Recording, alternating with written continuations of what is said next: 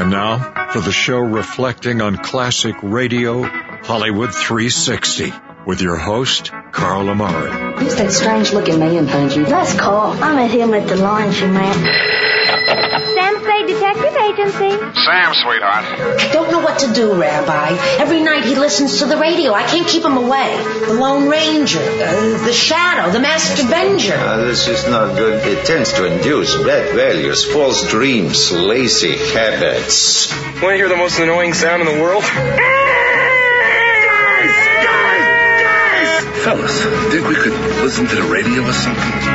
Hello, everyone. I'm Carl Amari, and this is Hollywood 360, the radio show that presents the best in classic radio. This hour on Hollywood 360, it's the conclusion to The Bickersons, starring Lou Parker and Francis Langford from 1951. Then it's a thrilling mystery on The Chase from 1952. By my side is my co-host Lisa Wolf. What's up, Lisa? How are you, Carl? Good. We have Mike Costello over here, our executive producer as well. Hello. And last time we began listening to a very funny episode of The Bickersons. They were going on vacation. Let's go back to July 10th, 1951. Here's the conclusion to The Bickersons. Leave the dishes on the sink, Blanche. You can wash them after you make the coffee. All right, Gloria. Well, how did John like the idea of renting our cottage? Haven't told him yet. Let's go tell him. John, take that vacuum cleaner off the table. You're sucking up the sauerkraut. Just trying to show Leo how it picks up breadcrumbs. I'm convinced. Now I suppose you folks are anxious to see the rest of the house? Not particularly. Now this cleaner Come on, has Blanche, a... I'll show you around. You'll love the bathroom. It's just a short way down the road. Well, John, what do you think of my place? Lots of insects, huh? Oh, just mosquitoes.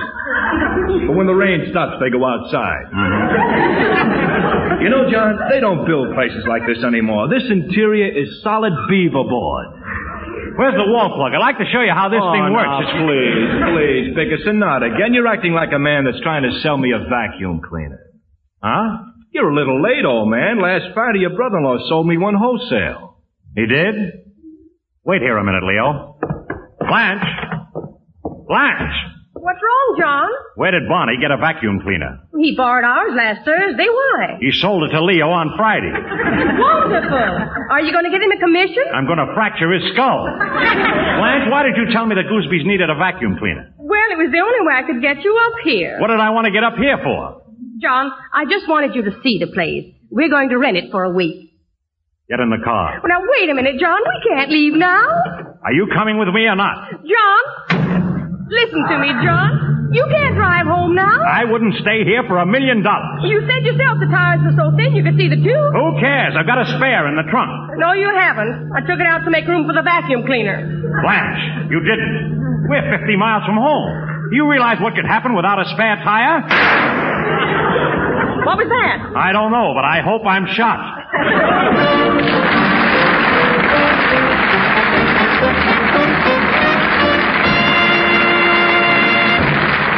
Well, Blanche Bickerson's well-meant plan to spend a week in the country has turned into a nightmare. After wasting 3 hours trying to fix a blowout on his car, poor husband John has graciously accepted the Goosebys' snarling invitation to spend the night. Unfortunately, the sadly unequipped cabin leaves much to be desired in the way of sleeping accommodations. So the Bickersons have retired. John is sleeping with Leo Gooseby on the porch, while Blanche doubles up with Gloria. Listen. Are you asleep, Gloria? No. Oh, I hate to impose on you this way. Are you sure you wouldn't rather double up with Leo? I'd sooner see Leo double up by himself. John's not sleeping anyway. He's got the most awful condition, Gloria. It's some rare kind of insomnia and keeps us both awake all night. I can just see him lying in that strange bed with Leo, tossing and struggling together.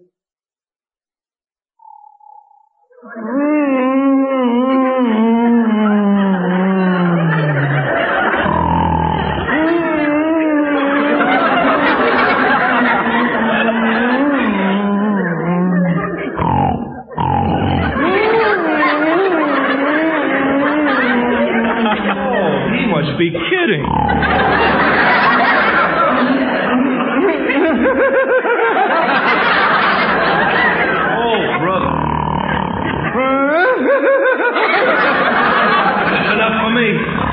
Bickerson.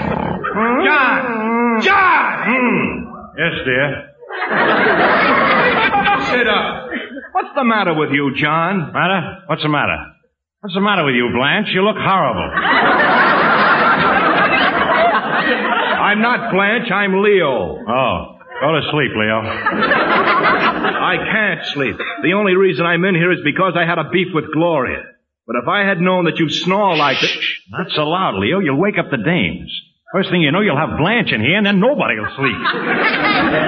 What's the matter? Don't you two get along either? Get along fine. I don't know. My whole marriage is one big beef. John, do you ever have words with your wife? Lots of them, but I never get a chance to use them. Good night. Oh, nuts, I'm getting out of here. I'm going to sleep in my own room.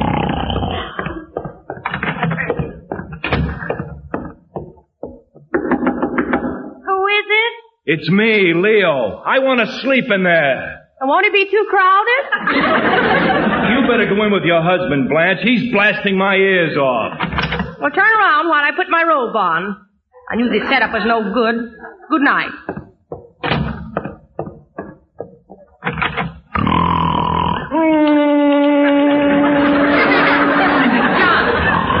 John Bickerson, cut it out! Stop it, stop it, stop it! Stop it. What the devil's the matter with you, Leo? You keep waking me up like that nagging wife of mine. You're even beginning to look like it. Why are you wearing that pink nightgown with... Blanche! What happened? Where's Leo? You blasted him out of here. Put out the light. I will not. I haven't closed my eyes. Close them. Can't. I'm worried about the animals at home. Hope you locked the back door. Cat got out 3 times last week. Cat won't get out tonight. Where'd you put him? In the bird cage. In the bird cage? Where's the canary? In the cat. John Bickerson! Stop knocking yourself out. Nothing happened to the canary, and the cat's fast asleep in the oven. Don't scare me like that. Are you sure all the animals are taken care of? I'm sure. Well, how about the fish bowl? Did you heat up the water for the new baby goldfish? I heated his water, gave Miss Pavlum, burped him twice, and changed his diaper. Now, will you please put out the lights and let me sleep? You'd have been asleep a long time ago if it hadn't been for your snoring. Can I help it if I snore? Yes, you can. Dr. Hersey says you snore because you have a long uvula and it flutters against your palate. Put out the lights. He says he can fix it with a very simple operation. Why don't you let him fix it, John? I'll go see him next week. You say it, but you won't do it. Do it now. What? Go on, get up and let Dr. Hersey pull out your uvula. Are you out of your mind, Blanche? It's 3 o'clock in the morning, and I'm not going to let that broken-down horse doctor hack off my uvula. He doesn't hack, he snips. I don't care if he knocks it off with a hockey stick. Nobody's going to fool around with my uvula. Put out the lights. Try and come up here in your broken-down car. It's all your fault. My fault? You had some scheming plan to rent this place. I said I didn't want to come. I spent the most miserable 3 hours in that room with Gloria. She talked so much I got hoarse listening. She kept trying to pry into our private affairs, but I told her off in no uncertain terms. Believe me, I was outspoken. I don't believe it. What do you mean? Nobody can outspeak you. Well, I have to talk sometimes. You do plenty of talking. You sure jabbered away with Gloria. Give anything to know what you were talking about. Blanche, they can hear you in the other room. I don't care. I saw you two at the dinner table playing footsies. Footsies? Yes, footsies. I wasn't playing footsies. I was reaching for my shoe under the table, and I accidentally brushed against Gloria's cat. What were you doing with your shoes off? I had a bottle of bourbon strapped to my leg, and I was trying to pull the cork out with my toes. Are you satisfied?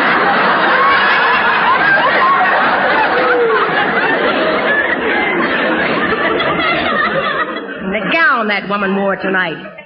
She ought to be arrested. But you loved it, didn't you? Now, don't start that. Anybody could look pretty with the money she spends on clothes. Every time Leo wants a kiss, he has to buy her a new dress.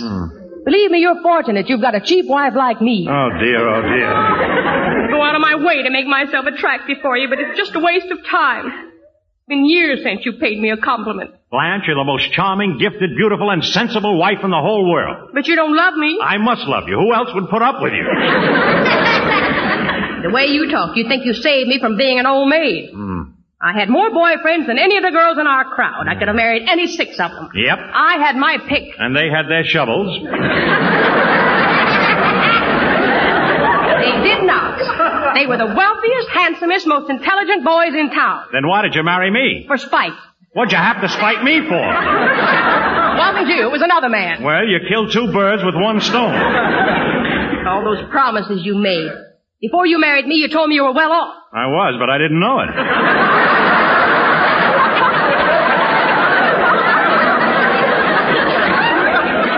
I knew it. You're sorry you married me. I can see it in every word you utter. You hate me. Oh, I don't hate you. Well, you don't love me. You know I do. Well, you never say it. I say it 1,000,000 times a day. What do you want me to do, carry a sign? Yes. Okay, I'll take my next week's salary and hire a skywriter to write the words in the sky. Honest, John? No, Madman Bickerson.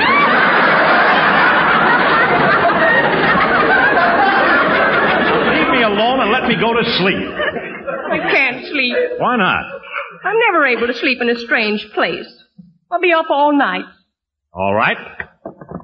John, what are you doing? I'm packing. Get dressed. We're going home. Home? We can't go home. Why can't we? We have a flat tire and there's no spare. What do I care? We ride home on the rims. Come on, Blanche. Now, wait a minute, John. You're so tired you can't see straight.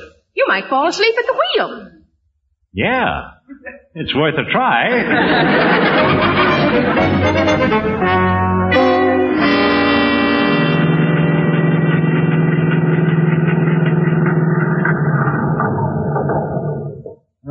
We made it.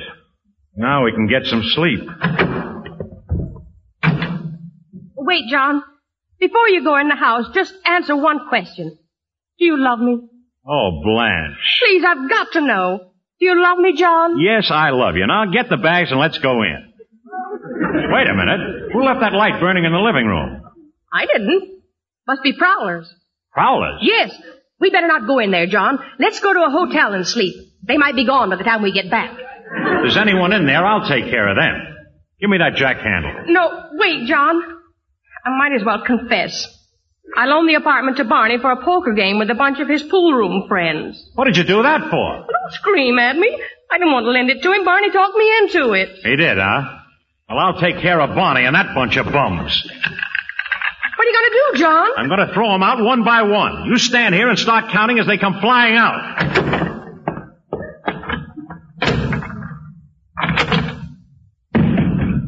1. Stop counting, Blanche. It's me.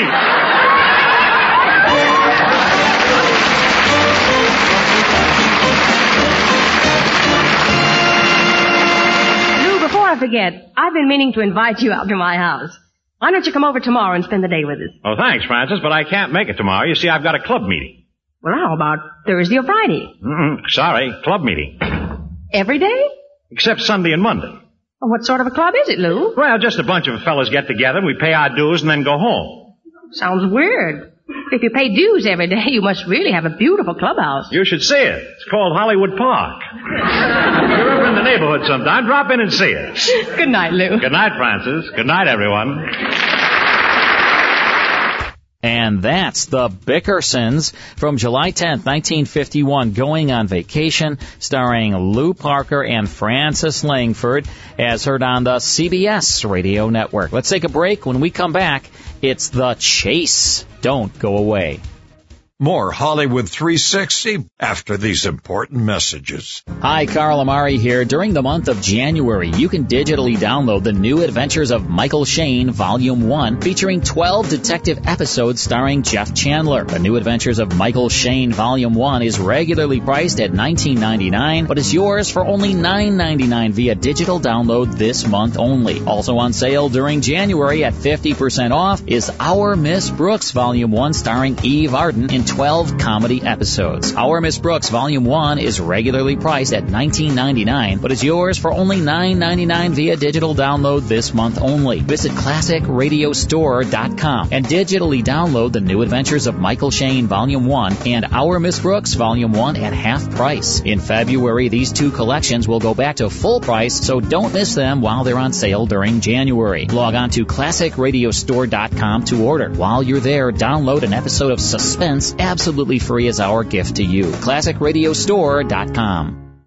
Now back to the best in classic radio, on Hollywood 360. All right, it's time now for The Chase. This was a psychological drama, and the premise on this show was many life situations place their subjects in a chase of one type or another. A chase for fame, a chase from peril, a chase to beat the clock, a chase to escape death. The scripts were fast-paced and starred East Coast talent. It aired on radio beginning in 1952 and on television beginning in 1953. It starred Ralph Bell, Larry Haynes, Carl Swenson, Santos Ortega, Mandel Kramer, and it was announced by Fred Collins. This broadcast is from December 14th, 1952. It's called The Plans for the Perfect Murder. It stars Ivor Francis. Here's part one of The Chase. The National Broadcasting Company invites you by transcription to join The Chase.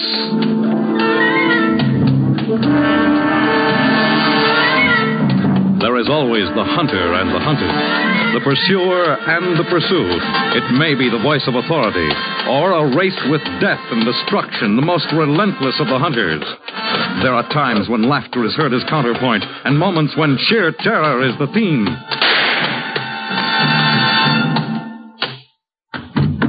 But always there is the chase. And who joins the chase as remorselessly as the man with murder in his heart? I record these events in my diary as they occurred, as a purge to my conscience, perhaps. But when it all began so many months ago, no man felt less beholden to his conscience than Gilbert Fox. It was on a grey November day in London that I decided to murder Frank Pickett. The name wasn't even known to me that morning as I awoke, bathed and dressed as usual, before leaving for my shop on Savile Row. But at 8:45, as I joined my wife Lavinia for breakfast in our flat, Frank Pickett became the one man on earth I hated and despised enough to kill. Good morning, Lavinia. Good morning. Breakfast ready? I'm a bit late today. I'm sorry you didn't wake me earlier. Sit down, Gilbert. There's something I want to tell you. Oh. Will you pour me some tea, please? The tea can wait. What's the matter with you, Lavinia? Are you ill? No. You look upset. You'll find out why in just a moment if you let me speak. What's wrong, my dear? I'm leaving you. Oh, what? I'm leaving you, going away. I'm getting a divorce. Oh, there's no time of day for jokes, Lavinia. I'm not joking. I mean every word I say. When you return from work this afternoon, I shall be gone. But why? What have I done? Nothing. We've only been married 3 months, Lavinia. This is unbelievable, incredible. It can't be true. But it is. But I love you madly, Lavinia. You know that. I've always known. And you said once that you'd loved me. Well, I was wrong. Wrong? I don't want to be melodramatic about this, and I'll try to be honest with you. When I married you, I thought this was what I wanted. A West End flat, a husband who adored me and who provided me with a fairly decent existence. But I was mistaken. Were you? I want more than this, Gilbert. And most of all, I want romance. A love that... Oh, how can I explain? You'd never understand. No. Please go on. I'll make it brief and to the point. I've met another man. I'm crazy about him, and he's very rich. I'm going to marry him after I get my divorce from you. I see. You wouldn't contest the divorce, would you? I'd get it in America. Then he's an American? Yes. What's his name? Well, that's not important. I want to know his name. Gilbert, you're hurting my arm.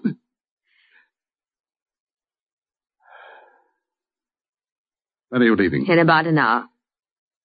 I won't see you again? No. You still won't tell me who the man is? Of course not. Very well, Lavinia. Goodbye. You're going? I'm late for the shop, as it is. I'll only take my personal things. Everything else is yours, Gilbert. Everything else? What have I left? After you're gone. Gilbert. Goodbye, Lavinia. And good luck with your new romance. I'd always known, of course, that our love affair was one-sided. I loved my beautiful Lavinia with a passion that bordered on insanity. She was my life, my happiness, the very air I breathed. I had only dared to hope that she returned a small particle of that affection. And if she hadn't met this other man, I might have kept her with me forever.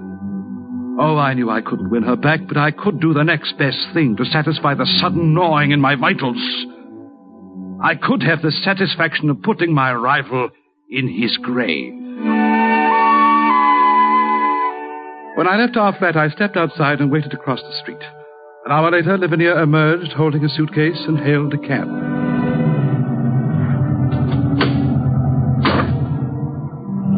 I waited until she stepped inside, hailed a second cab myself, and then followed her to a Strand hotel. And I was only a few feet away from her when I heard her mention his name. Mr. Frank Pickett, please. Will you tell him Mrs. Fawkes is waiting in the lobby?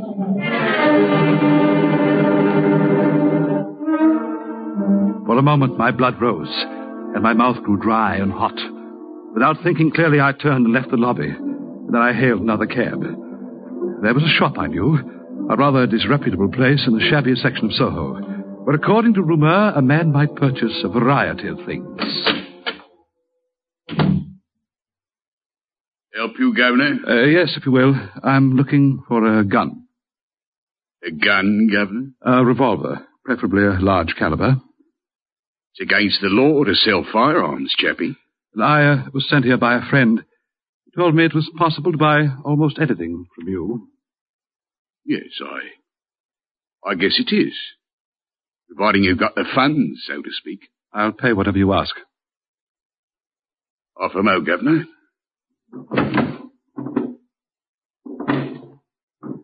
Now, here's a beauty. Italian make. And guaranteed. Guaranteed to what? To please, Governor. I don't know what you've got in mind, and I don't want to hear about it. But if it's workmanship you're looking for, this Beretta's your job. How much? 50 quid. 50? With the ammo thrown in. That's an outrageous price. Then maybe you'd better buy your firearms from the police, Governor. Wait, I'll take it. Here. It's just about all the money I own. You're getting a bargain, Governor. No mistake about that. And happy hunting. That's the first portion of The Chase. More after these words.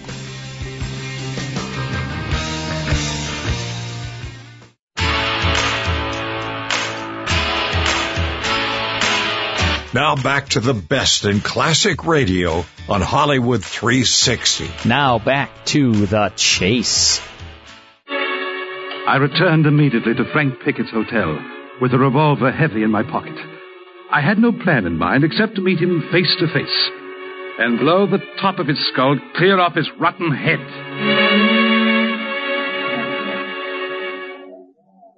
Yes, sir? What room is Mr. Frank Pickett in, please? Mr. Pickett, just a moment, sir. Mr. Pickett has just checked out. He did? Where did he go? He left no forwarding address. But he must have... I believe he took the boat train to Southampton. He's taking the Queen to New York.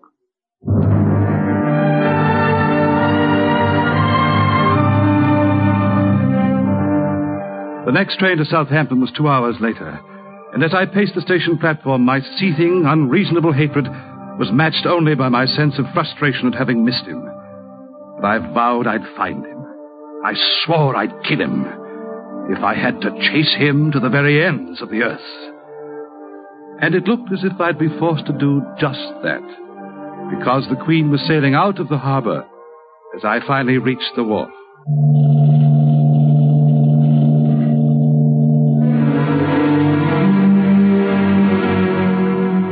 That was 5 years ago, and I lived those 5 years like a man sealed up in a cave. I worked, I ate, I slept mechanically. I did these things while I waited for the chance to soothe my wounded pride. And while I waited, my mind grew more and more cunning. I saw how foolish my first impulse had been, to meet him head-on with a gun in my hand and a noose hanging over my head. There were other ways to skin this cat, and I studied them carefully. Miss? Yes? I'm looking for a book in the library catalog. Perhaps you can help me. What is the title, please? The most famous murder trials in history. Let me see. That would be under M for murder. Here we are. The catalogue number is 37X6. You'll find it on the last shelf over there, in the corner. Oh, thank you. I'll find it.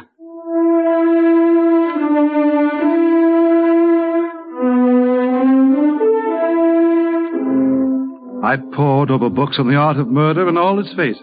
I made criminology my passion and homicide my avocation. I read and reread countless volumes on the mistakes that had been made by murderers in the past. Only one thing was still unsettled in my mind, and that was the weapon. And on the day I discovered that, my quarry returned to England. Miss? Yes, sir? I wish to renew this volume. Just one moment, sir. The use and effects of toxic poisons. Very well, sir. You can keep the book for another 2 weeks. Thank you. Hello, Lavinia, this is Frank. I'm at the library, yeah. Oh, that was some information I needed. Yeah, I signed the lease to the house. Sir. You can move in this week. Your card. Oh, yes. Yes, Lavinia. Thank you. Yeah. I settled everything with the agent, too. It's the house you wanted. Number 17 Brighton Road. You can see it this afternoon if you like. Look, when you call the agent, just tell him you're Frank Pickett's wife.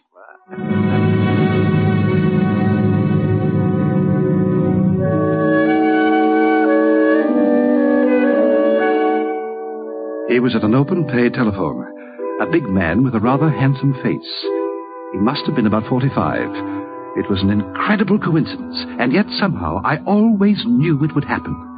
I'd been notified of our divorce almost 5 years before, and I'd received Lavinia's final note saying they intended to live in America for good. But I knew I'd get my chance. I was sure of it. And now Pickett had fallen right into my hands like an overripe plum.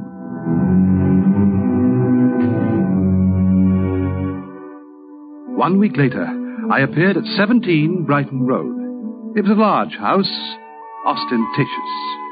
He was evidently very rich. I watched the house from the outside for 3 full days, and late the 4th afternoon, my patience was rewarded. For the service door opened, and a housemaid stepped out, holding a poodle dog on a leash. I followed her across the street into a little park, where I saw her sit down on a bench and take out a cigarette. I say, may I offer you a light? And who may you be? Charles Brooks is my name. Never heard of you. But I've been watching you. You have? Please, now, don't be alarmed. I live nearby, across the street. I've seen you come and go from the big brown house over there, and, well, I've been anxious to know just who you are. I think you're the most beautiful girl I've ever seen, Miss... You're a queer one, you are. Please, may I sit down? Have a seat, Mr. Brooks. My name's Eliza. She was stupid and vain, and she suited my plans to perfection. I was careful when I met her, knowing that Lavinia could recognize me. But within a week, I knew as much about Pickett's daily routine as he knew himself. And I was finding Eliza a very helpful, if innocent, accomplice. I can spend the rest of the afternoon with you, Charlie. The missus is going away. Is she? Well... She's taken 2 weeks in Paris to do some shopping. She's the lucky one, all right. Married to a man with $1 million. Some women are just born with a silver spoon. When is Mrs. Pickett leaving, Eliza? She's gone already, and a good thing, too. There was an awful row inside the house this afternoon. The master gave Edward the sack. Edward? You mean Mr. Pickett's valet? Yes. He's been taking 1 nip too many from the master's liquor closet. I'm glad he's gone. Has Mr. Pickett employed anyone yet to take his place, Eliza? Not that I know of. Then will you put in a good word for me? You? Yes, I'd like the job. But you told me you were a clerk, not a gentleman's gentleman, Charlie. I can do both, Eliza. And besides, I'll be closer to you. Is that why you want the job, Charlie? Of course. You're sweet, lovey. All right. I'll put in a word for you as soon as I go back. I'll tell Mr. Pickett you're my cousin. He likes me, I think, and it ought to clinch it for you, Charlie. You have no idea how much this means to me. Thank you. From the bottom of my heart.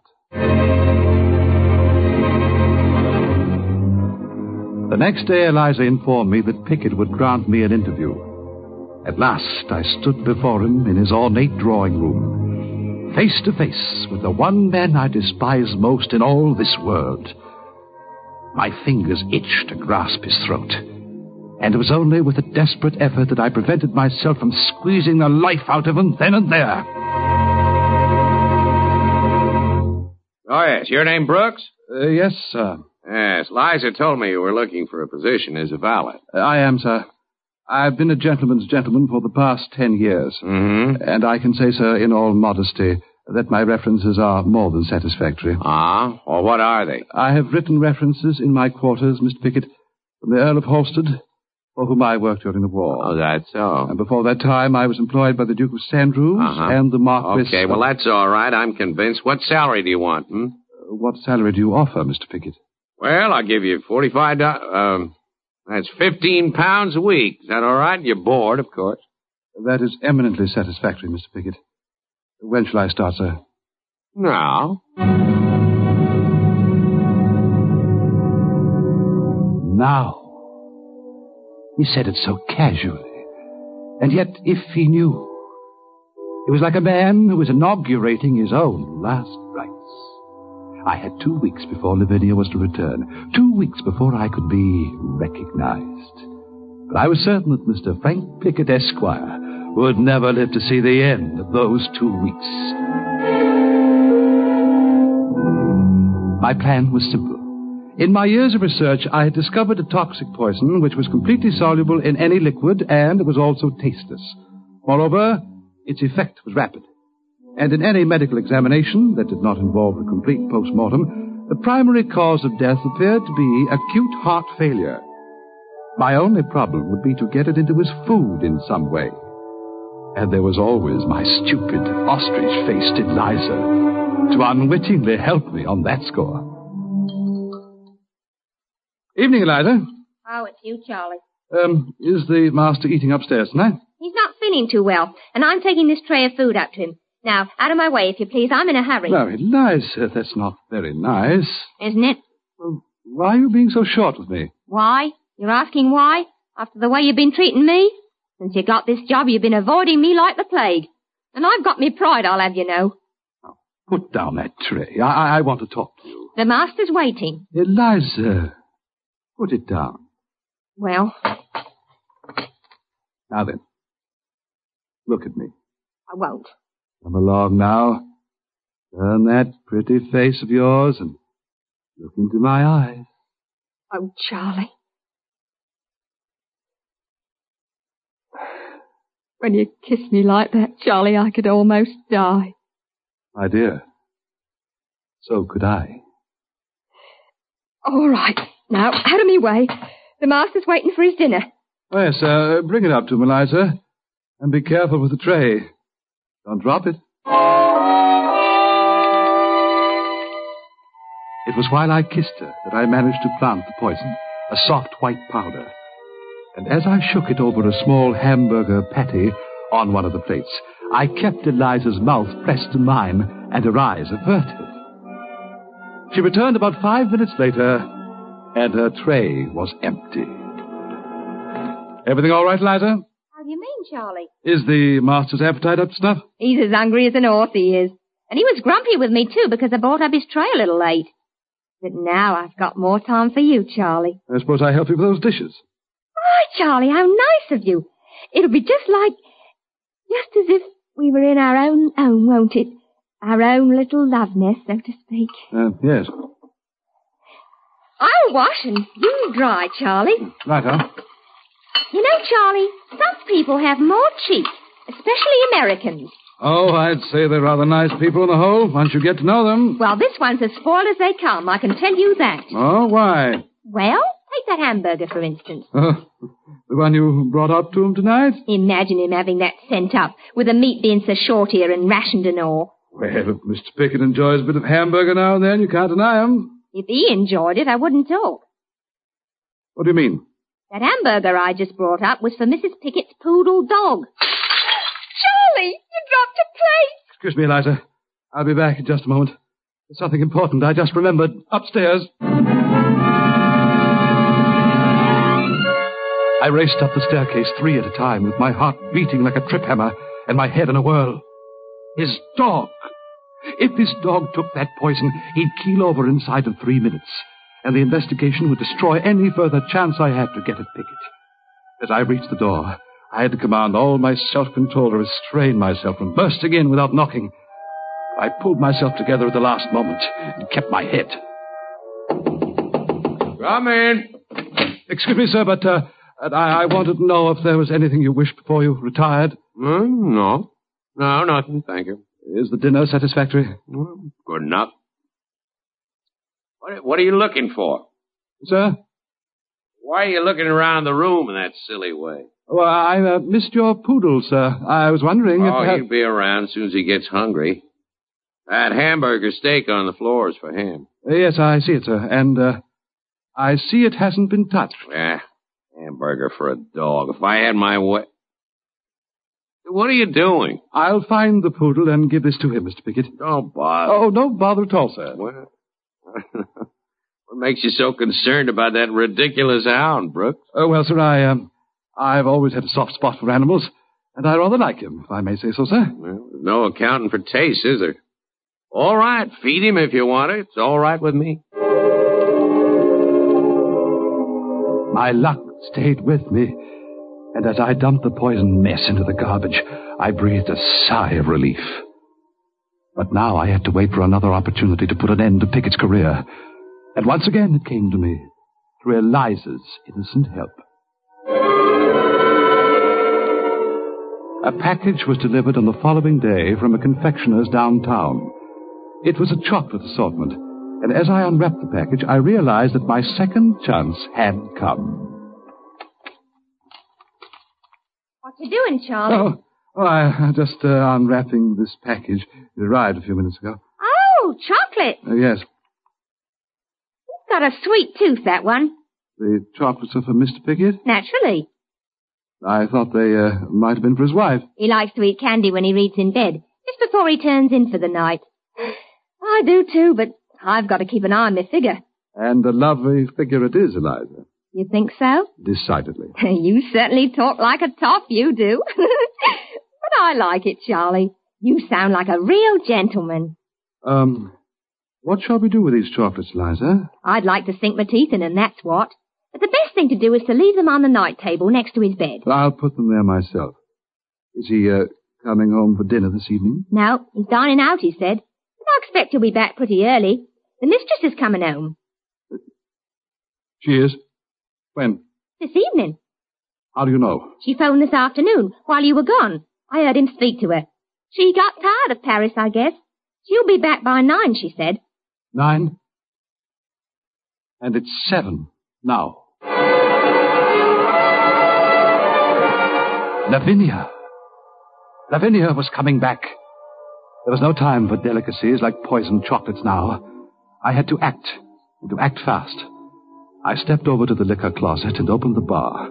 The highball glasses caught my eye, so I slipped a heavy dose of the poison powder into the nearest glass, and then closed the bar. And then I waited, as the minutes ticked by, for Frank Pickett to return and drink a toast to his own demise. Good evening, Mr. Pickett. Good evening, Brooks. Your coat, sir. Yeah. Would you like a drink, sir? No, I don't think so, thanks. Whiskey and soda, perhaps, sir? No, I don't.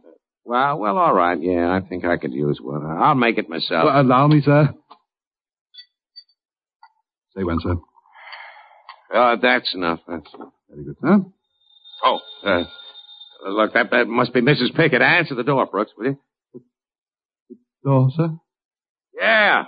Why are you standing there like an idiot? Let my wife in. Of course, Mr. Pickett.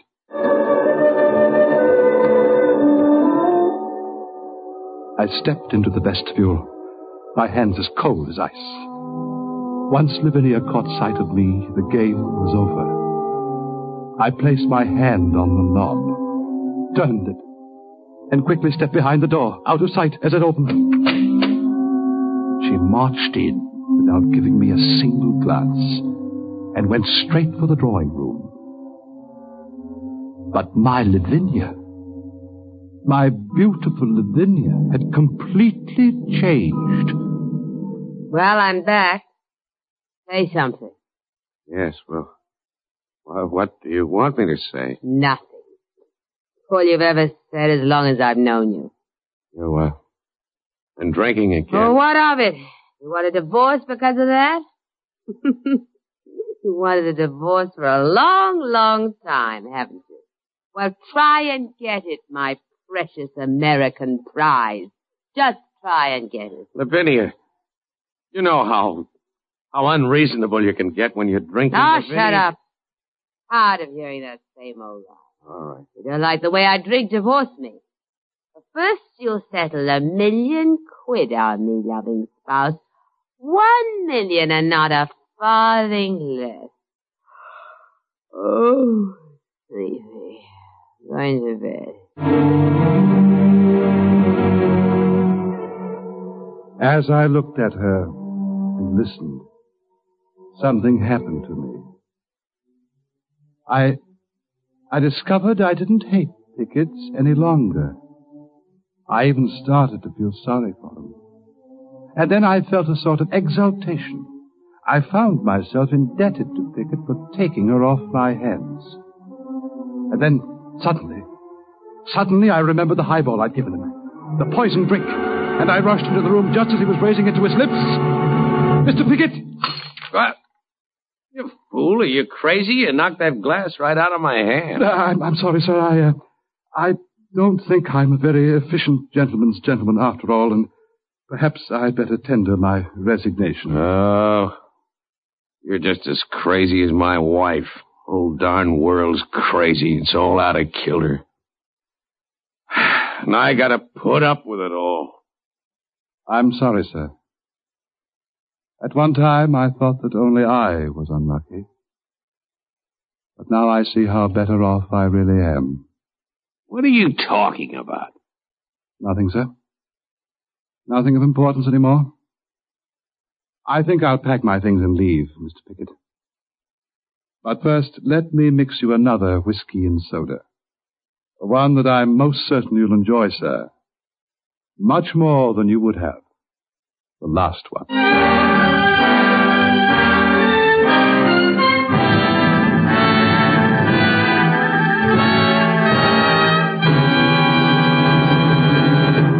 In the animal world, there is the hunter and the hunted, hound and fox, hawk and sparrow, cat and mouse. We in the topmost species have also joined the hunt. But who is to judge precisely which of us are hounds or foxes as we enter the chase? The Chase was created and written for the National Broadcasting Company by Lawrence Cleve. Featured in today's cast was Ivor Francis, with Kathleen Cordell, June Peel, Staats Cottsworth, and John Stanley. The Chase is directed and transcribed by Fred Way. Fred Collins speaking. Next week, greed and ambition become the driving forces when the sound of murder is heard on The Chase. Tonight it's adventure with Counter Spy, Dragnet, and Barry Craig on NBC. And that's The Chase from December 14th, 1952, with Plans for the Perfect Murder, starring Ivor Francis. Also in the cast, John Stanley and Staats Cottsworth. Staats Cottsworth was Casey crime photographer on radio, Lisa Wolf. Did you know that? I think you did. You have a big poster of Staats Cottsworth. You know what? You've taught me well over the years. In your bedroom, don't you? It's on the ceiling. Yeah. Picture of Staats. Yeah. I know you're a big fan of Staats Cottsworth. All right, well, let's take a break. When we come back, it's more of Hollywood 360 after these words. More Hollywood 360 after these important messages. And now back to Hollywood 360 with Carl Amari. Next time, it's my favorite radio show, Lisa and Mike, Boston Blackie. You won't want to miss that. We'll also tune into the Halls of Ivy, Dimension X, the Screen Director's Playhouse, Duffy's Tavern, and Inner Sanctum Mysteries. Quite a lineup next week. Be with us from my team here at Hollywood 360. Thank you all very much for tuning in. Stay safe. We'll see you next time.